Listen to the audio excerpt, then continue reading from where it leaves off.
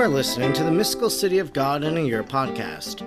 I'm Father Edward Looney, and throughout the year I'm reading and reflecting on the 4-volume, over 2,500-page work by the Venerable Maria of Agreda. If you would like to discuss today's reading, head on over to Facebook, and there find the Mystical City of God in a Year podcast group, and you'll be able to share your own reflections on today's readings with other followers and listeners. Now, let us thank God for the life of Venerable Maria of Agreda.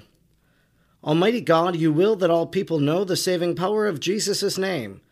Throughout time, you have sent missionaries to your people who proclaimed the good news. We thank you for sending Sor Maria to the Humano people and planting the seeds of the gospel in their heart and in our land. She taught them the good news and prepared them for baptism. We look to her example and holy life and wish to be taught by her today.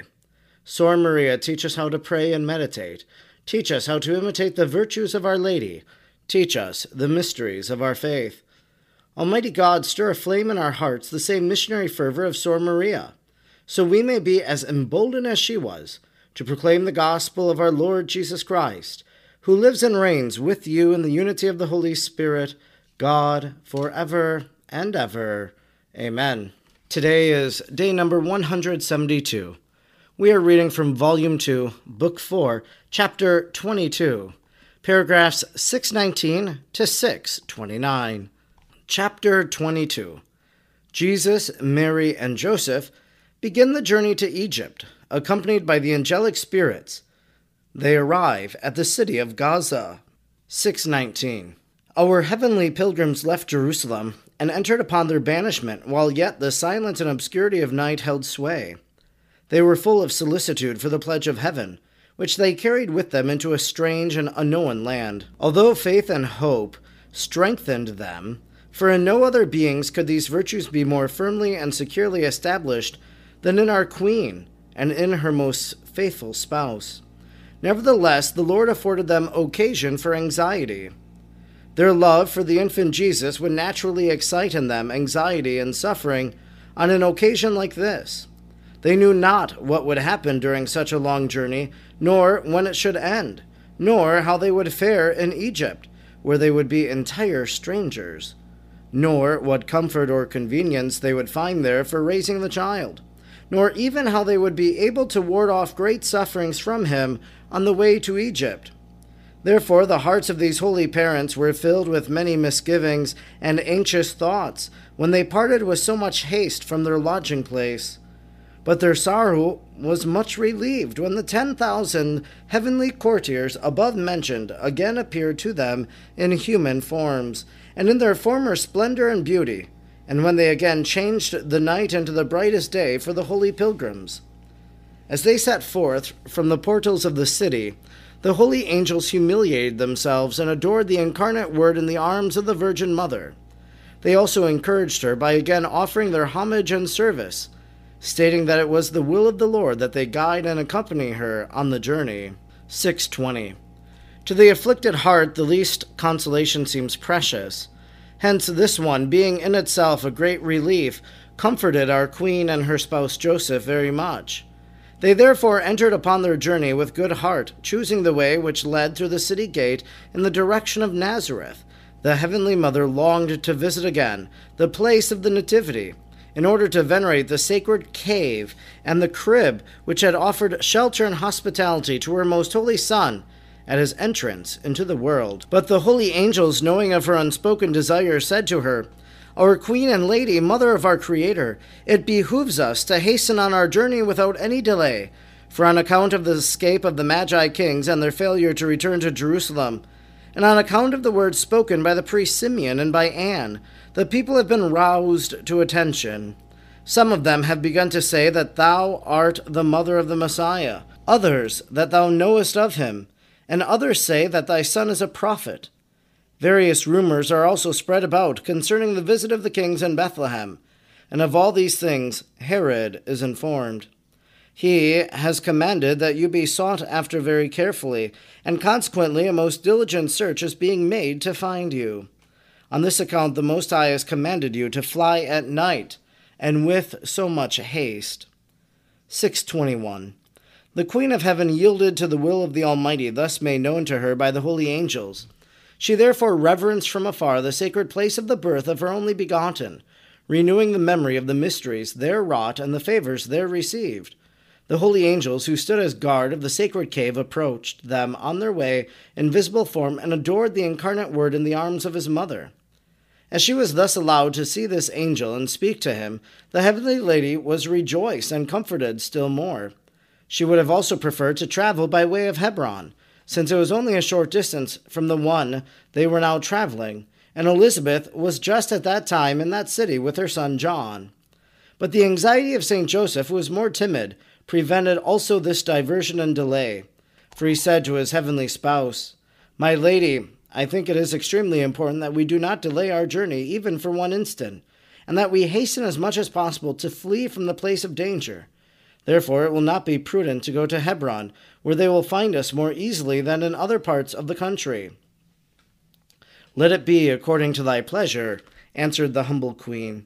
"Yet I wish thou give me permission to send one of these celestial spirits to Elizabeth, in order to inform my cousin of the cause of our flight, so that she herself may protect her son, for the wrath of Herod is so roused that it will extend to him." 622. The Queen of Heaven knew of the design to murder the children, but she did not tell St. Joseph of it at that time. Here I must marvel at the obedience and humility of the Most Holy Mary, which was so exquisite and rare. For she obeyed St. Joseph not only in that which he commanded, but also in that which concerned herself alone, namely in the matter of sending an angel to St. Elizabeth, although she could have sent the angel by a mere wish, without even expressing it in words. She nevertheless preferred not to do so without permission, and in obedience to her spouse. I must confess my shame and my negligence, since having before my eyes the most pure fountain of waters, I do not satiate my thirst, nor profit by the light and the example before me. Though it is so vivid, so sweet, so powerful, and so attractive, in teaching us all to abjure our own reprehensible wills. With the permission of St. Joseph, then Most Holy Mary dispatched one of the principal angels of her guard, in order to notify St. Elizabeth of what was passing. As the sovereign of the angelic spirits, she instructed her messenger on this occasion what he was to say to the holy matron and to the child John. 623. The angel, according to the order and pleasure of the queen, proceeded to inform the fortunate and blessed Elizabeth of all these events, as far as was proper. He told her that the Mother of God was fleeing before the wrath of Herod into Egypt, as this tyrant was now searching for the child in order to kill it. He warned her to see to the safety of St. John by hiding him in some place of refuge. He also manifested to her other mysteries of the incarnate Word, according to the command of the Heavenly Mother. The holy Elizabeth was filled with joy and wonder at this message, and she expressed her desire to meet and adore the infant Jesus, and to see his mother. Asking him whether they could be reached, the holy angel answered that this king and lord was passing with his mother at a distance from Hebron, and could not wait for her to visit. St. Elizabeth therefore gave up her project, overflowing with tender and tearful affection. She asked the angel to bring affectionate greetings to the son and mother. The angel then returned with his message to the queen. St. Elizabeth immediately dispatched a servant with some gifts, consisting in provisions, money, and material for clothing the infant. She foresaw their needs in a strange country, and instructed the servant to overtake them with haste. He met them in Gaza, which lies a little less than 20 hours from Jerusalem, on the river Besor, and on the road from Palestine to Egypt, not far from the Mediterranean Sea. 624. In this town they remained 2 days, for St. Joseph and the beast of burden which carried the queen were worn out by the fatigue of the journey. From that place they sent back to the servant of St. Elizabeth, taking care to caution him not to tell anyone of their whereabouts. But God provided still more effectually against the danger, for he took away from this man all remembrance of what St. Joseph had charged him to conceal, so that he retained only his message to St. Elizabeth. Most Holy Mary expended the presents sent by Elizabeth in entertaining the poor, for she, who was the mother of the poor, could not bear to pass them by unassisted. Of the clothes sent to her, she made a cloak for the divine infant, and one for St. Joseph, to shelter them from the discomforts of the season and of the journey. She also used other things in their possession for the comfort of her child and of Saint Joseph. The most prudent virgin would not rely on miraculous assistance whenever she could provide for the daily needs by her own diligence and labor. For in these matters she desired to subject herself to the natural order and depend upon her own efforts. During the 2 days which they spent in that city, the most pure Mary, in order to enrich it with great blessings, performed some wonderful deeds. She freed 2 sick persons from the danger of death and cured their ailments. She restored to another person, a crippled woman, the use of her limbs. In the souls of many who met her and conversed with her, she caused divine effects of the knowledge of God and of a change of life. All of them felt themselves moved to praise their Creator. But neither Mary nor Joseph spoke a word about their native country, nor of the destination or object of their journey. For if this information had been added to the public notice caused by their wonderful actions, the attention of Herod's agents might have been drawn toward them, and they might have found sufficient inducement to follow them after their departure. 625. Words fail me to describe what I have been made to understand concerning the happenings during the journey of Jesus and Mary. Moreover, I fall short of the sentiments of reverence and piety which such admirable mysteries would require. The arms of the most pure Mary continually served as a delightful couch for the new and real King Solomon, Canticle 3:7.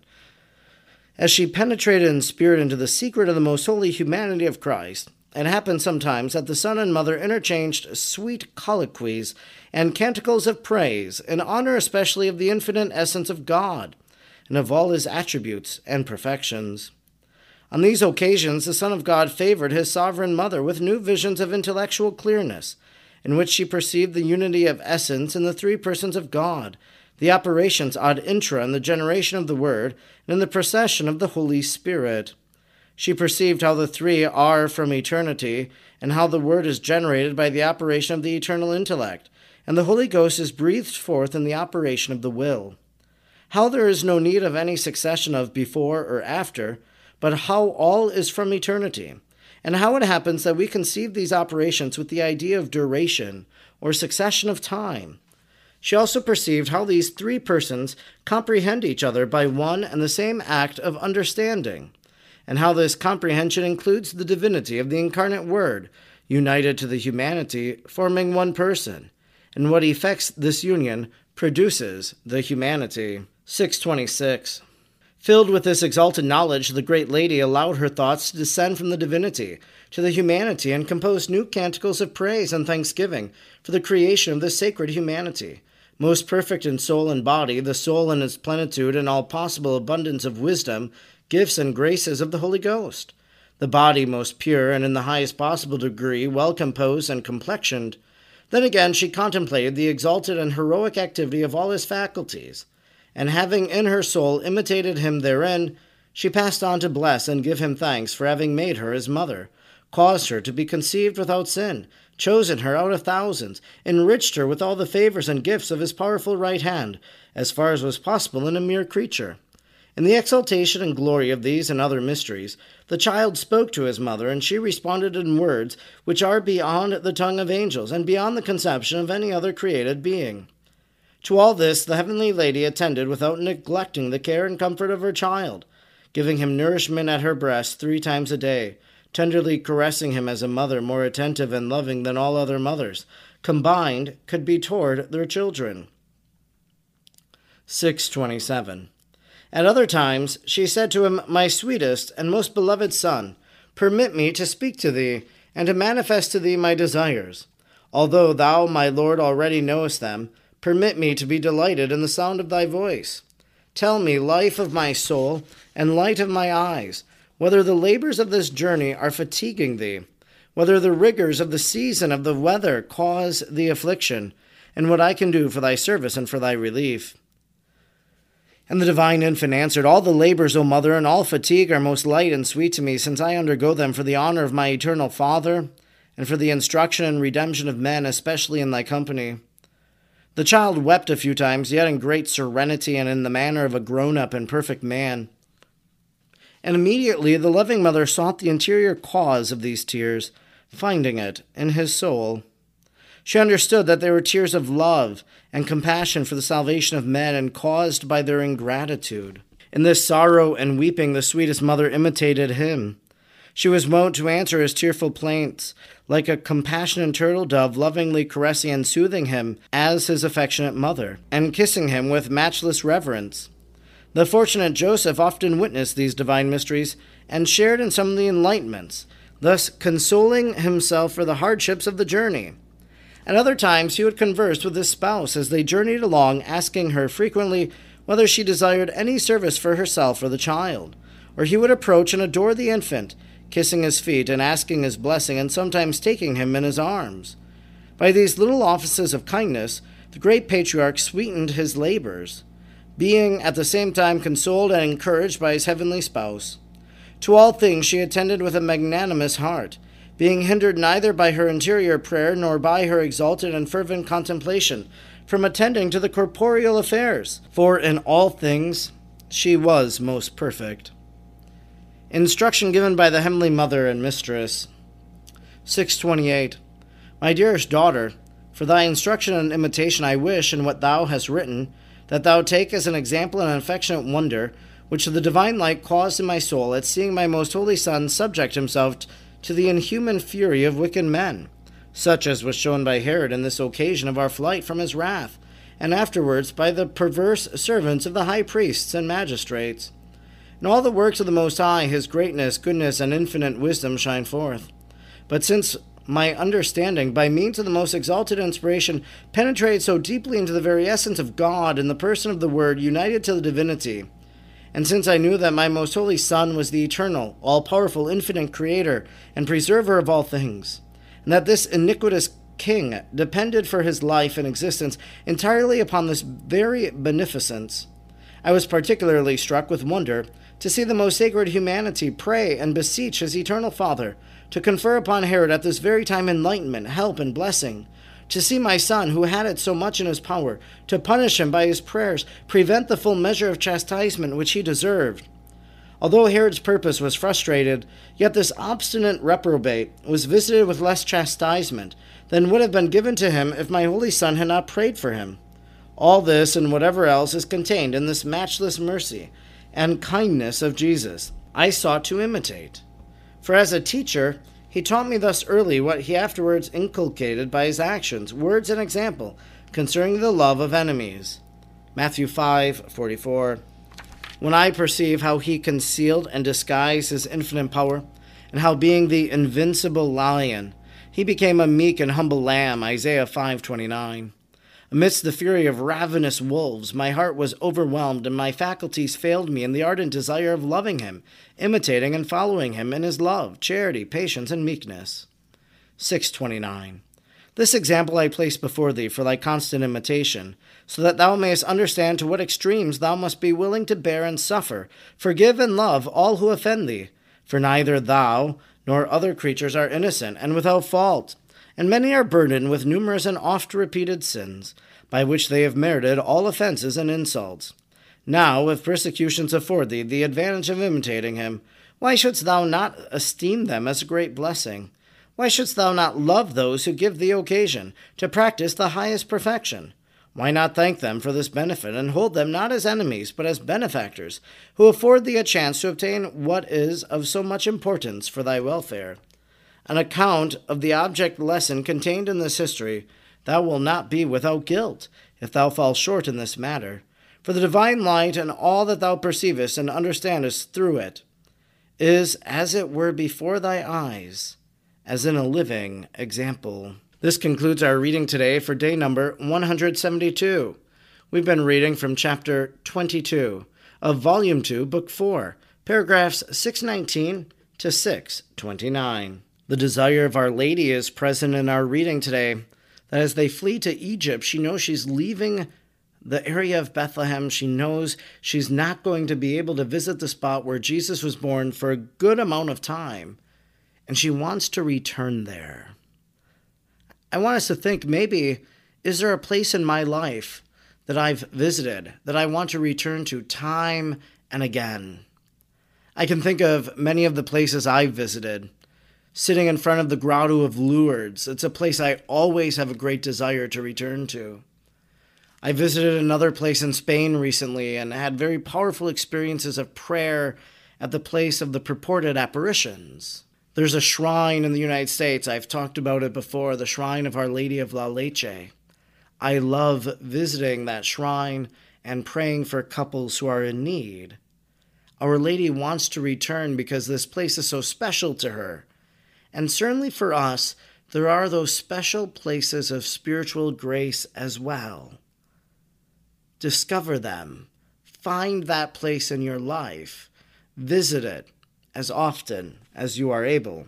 This desire of Our Lady, though, an angel tells her it's not a good idea. You need to leave as quickly as possible. St. Joseph says the same exact thing, and so Our Lady says, "Let it be according to thy pleasure." It's the same response that she gave at the Annunciation. Let it be according to thy pleasure. Mary allowed those words, fiat, let it be, to be the guiding principle and movement of her entire life. Our Lady also had a great concern for St. John the Baptist. She wanted to send an angel to tell Elizabeth to hide the child because of the plans of Herod. And I've been to the Holy Land, and in fact, what we heard today, he warned her to see to the safety of St. John by hiding him in some place of refuge. If you visit the Holy Land, you'll see one of those caves. I have a beautiful image of St. Elizabeth and John the Baptist there, hiding in that place, indeed seeking their refuge. Finally, I was struck in today's reading also by the tears of the Lord Jesus.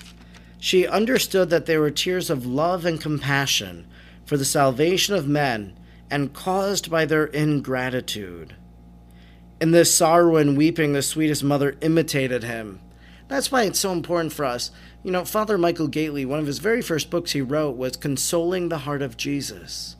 It's important for us to console Jesus for our own sins, our sins of ingratitude, whatever sins they are. Jesus weeps over them, just as he wept over Jerusalem.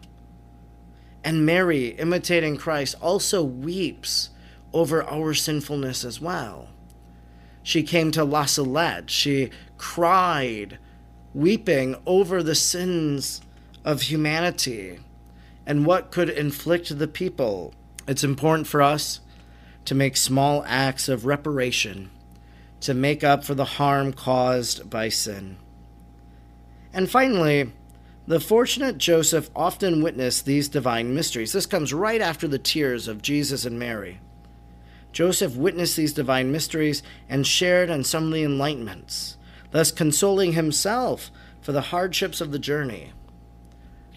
I wonder what it was like for St. Joseph, because he wasn't as privy to these things as Our Lady was, but yet he witnesses them, he sees them, and surely he tries to make sense of it all, taking comfort at times, as we heard today.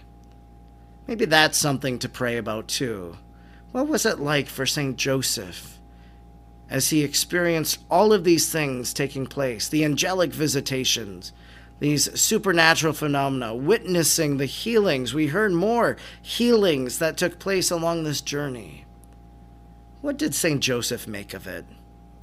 I'm Father Edward Looney, and throughout the year I'm reading and reflecting on the mystical city of God. I'm grateful you joined me today, and I hope you'll join me again tomorrow. Until then, may God bless you, and Mary pray for you.